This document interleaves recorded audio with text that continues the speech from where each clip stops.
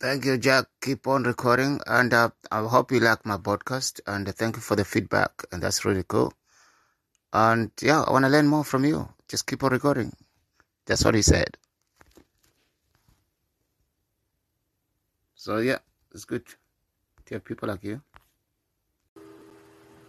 Well, Nico took the time to give me a brief message, and I really appreciate it. He's the owner of Sia Kaluma We Talk podcast. Sia Kaluma means we talk, the double A language in Zimbabwe. On the podcast, we talk about things that matter in our daily lives, and everyone is welcome here.